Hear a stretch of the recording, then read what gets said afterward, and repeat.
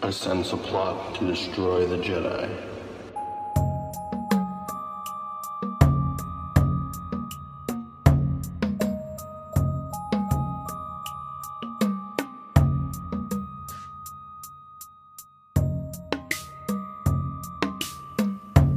Welcome to A Conspiracy in the Force, the show where we examine parallel conspiracies in a galaxy far, far away and a galaxy not so far away.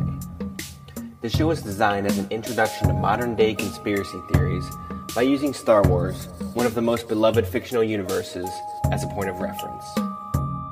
Let's begin.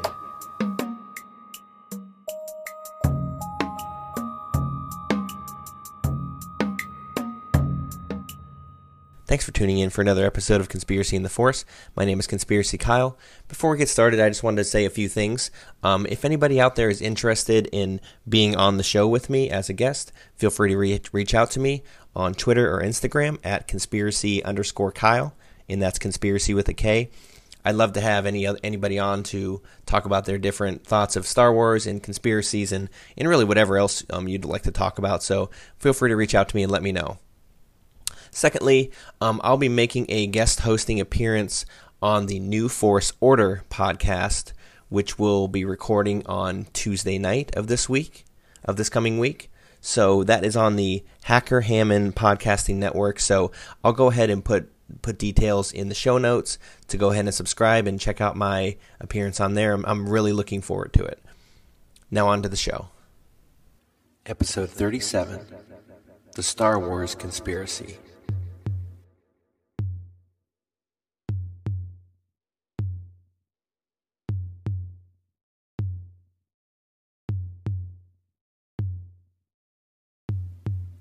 On this episode, I'll be breaking down a book written by Isaac Weishaupt in 2016 called The Star Wars Conspiracy: Hidden Occult and Illuminati Symbolism of Aliens in the New Age.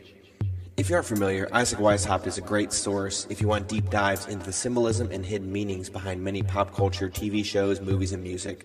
So give him a follow on social media and check out his podcast titled Conspiracy Theories and Unpopular Culture for more information.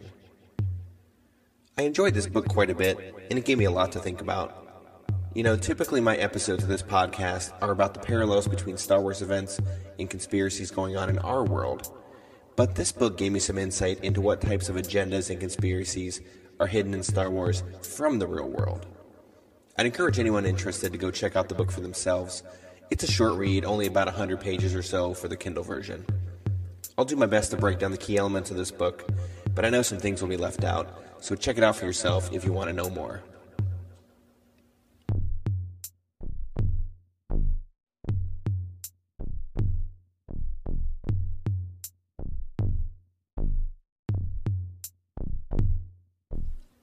To understand some of the symbolism and hidden messages within Star Wars, you first need to understand the creator George Lucas and who he was. The book breaks down a theory that George Lucas may have come into contact with demonic or dark forces in the 1960s, during his time as a cameraman, working his way up in the entertainment business. One of his gigs was a notorious concert in 1969 at the Altamont Speedway in California. Dubbed Woodstock of the West, the Altamont Speedway Free Festival was one of the main events contributing to the end of the hippie movement, due to the death of a black fan named Meredith Hunter at the hand of the Hells Angels who were guarding the stage. Hunter rushed the stage with a gun, and a Hells Angels member stabbed him to stop what was going to happen. This event happened shortly after the Rolling Stones song Sympathy for the Devil, a song that Mick Jagger himself knew contained dark energy due to its occult and satanic overtones. And he also knew that it caused a frenzy in the crowds every time it was played. Also, Mick Jagger and his girlfriend Marianne Faithfull, who was in attendance, had several ties to occultists and Satanists in the real world, including writer-director Kenneth Anger, who intended to have Mick and Marianne involved in a film he was shooting called Lucifer Rising. So how does this all relate to George Lucas? Well, it's not too much of a stretch to think about this. Being around dark energy can cause darkness within you. Just think about being around someone with a negative worldview constantly. Try as you may, you'll likely end up being pulled down into their misery and darkness as well. The same could be said for Lucas. Being around the dark energy of the Sympathy for the Devil song, mixed with the massive drug use by the over 300,000 in attendance, as well as the violence of the Hunter stabbing, it's plausible that Lucas came into contact with dark demonic forces at that concert. Obviously, there's no way to prove this, but it's a very interesting thing to think about.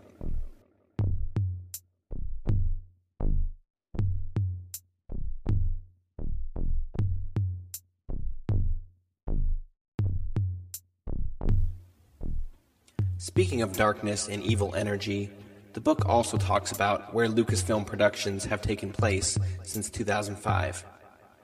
Lucasfilm headquarters in San Francisco are located in Presidio National Park at a series of buildings called LDAC, or Letterman Digital Arts Center. This is where Lucasfilm's animation team, special effects, marketing, and other departments are housed. In years past, the book mentions that this specific location once housed an Army hospital as well as an Army daycare. It's alleged that the hospital was involved with mind control experiments, and allegations of child abuse at the daycare arose in the 1980s.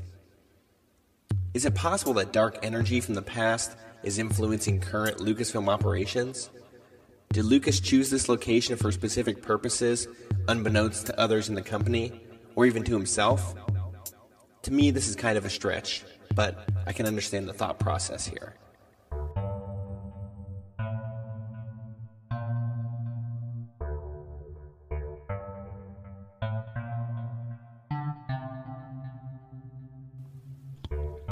So now let's get into some of the symbolism included in the movies themselves.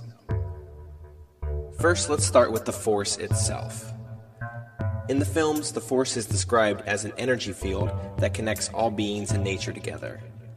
Some can harness its use for light side purposes, and others for dark side purposes. Per the book, the Force represents an impersonal God or higher power, in which, quote, good and evil are to be looked at as two sides to the same coin, both of which can be used by free agents to find their own path in reality, end quote. Just think about the abilities that light side users have performed that seem somewhat evil or devious in nature, such as the Jedi Mind Trick, which is an MK Ultra-like ability, and even the Force Choke, which Luke used to infiltrate Jabba's palace. Isaac theorizes that the Force is a pagan, occultist ideology, where good and evil are reconciled and are similar to the belief system of the followers of Gnosticism.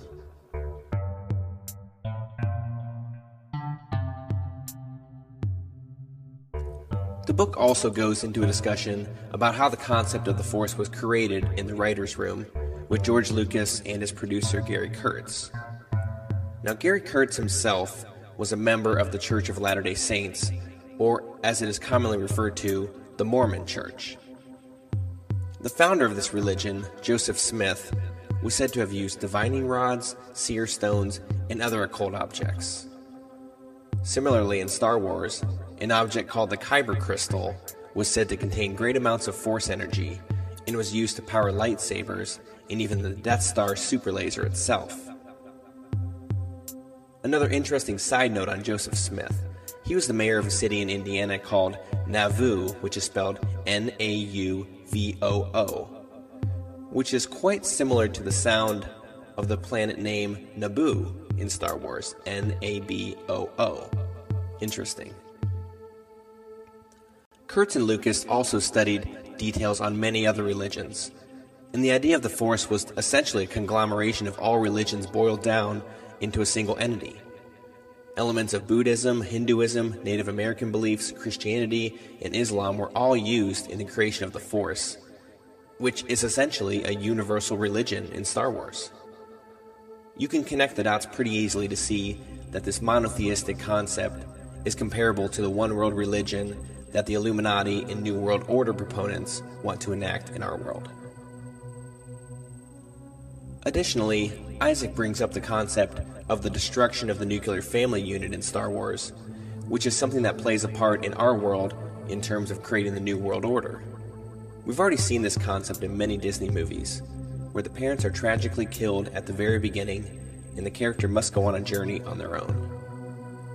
The book brings up similar instances of this happening in Star Wars, such as Boba Fett watching his father get beheaded, Anakin being taken away from his mother to join the Jedi, Luke being told by Obi-Wan to kill his own father, and of course the tragic killing of Han Solo by his son Ben. By destroying the nuclear family, it's easier to subject children to manipulation, mind control, and concepts that a family unit would have pushed back on, such as the destruction of traditional religion. Now let's talk about a few other interesting points, such as Saturn worship, the Kabbalah religion, and the work of Aleister Crowley, and how those fit in with Star Wars. Let's start with Saturn. If you know anything about Satanism, you'll know that it contains a fixation on the planet Saturn. The word Satan itself is derivative of the word Saturn. You do see some Saturn connections in Star Wars. For one, the gas planet Geonosis in Episode 2, Attack of the Clones, bears a striking resemblance to Saturn. Interestingly, the word Geonosis is derivative of the sect of Gnosticism, which we mentioned earlier. Also interesting to note is that there is an arena on Geonosis that houses blood sport games between people and beasts, similar to what you saw in the Colosseum in ancient Rome with battles between lions and Christians. For two, there's also the six-sided Saturn cube, which is traditionally black. Now, I personally don't know enough about the cube to speak intelligently into what it is or what it's meant for, but I do know that it's a dark occult object. You see the color black worn mostly by dark side users in Star Wars, from Darth Vader to the Emperor to Kylo Ren. Also, you see the parallel of the Saturn cube with the six-sided corridors on the Death Star. And for three, there's the planet Tatooine itself. Luke Skywalker talks about how this planet is far removed from the center of the universe, and the same can be said for Saturn. Now on to Kabbalah. In the Kabbalah religion, there's a concept called the Tree of Life, which contains 10 attributes called the Sephirot. Now on this tree there is also an 11th item called Da'at, which is spelled D-A''AT. The Da'at is a spot on the tree where all of the other 10 attributes are united as one. Now when you look at the word Da'at, it looks very similar to the word Darth, as in Darth Vader, which is interesting considering Darth Vader himself contained both good and evil energy that manifested at different points throughout his life. He truly was the chosen one, spoken of in the prequels, that was said to bring balance to the Force, which he did by defeating the Emperor in Return of the Jedi.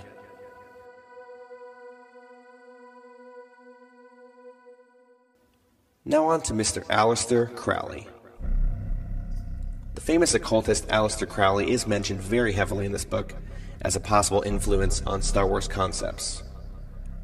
Similarly to the religious elements used to create the Force, Crowley himself used several different religious concepts to create his Thelema religion.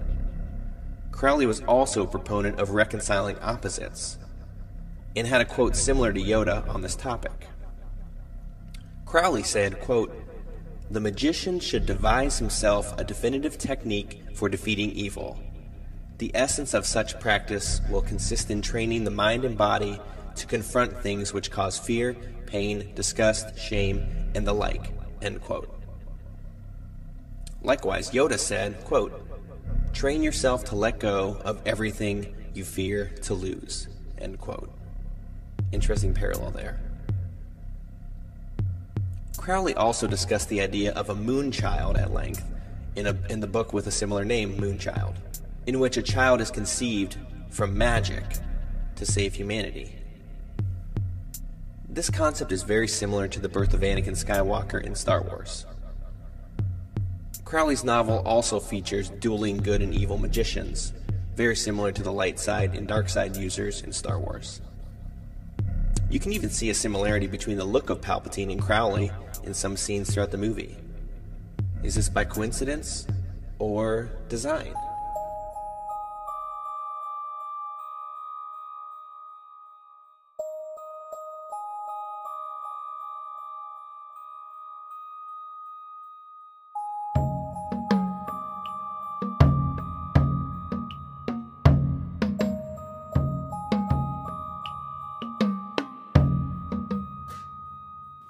In closing, the main point of this book is that the story of Star Wars emphasizes the importance of an impersonal God, the Force, which infers a disdain for a true God or creator of the universe. In Isaac's words, quote, "Star Wars pushes a predictive programming of a future world where Christianity is obsolete. Aleister Crowley once called Christianity the curse of the world, so it seems that the universe of Star Wars would be a place he would be most comfortable in." End quote. While I somewhat agree with Isaac's reasoning here, I don't necessarily believe that George Lucas fully intended this to be the purpose. I think some of the connections made in the book between George and the occult and Illuminati elements of the movies are a bit of the stretch, which contains somewhat thin connective tissue. But I can't discount the fact that most movies in Hollywood do have subconscious subliminal messaging baked within, so that's something I need to reconcile personally with my love of Star Wars. I will say that this book didn't make me want to turn off the series forever, but it definitely has given me a lot of food for thought for future viewings. May the Force be with you.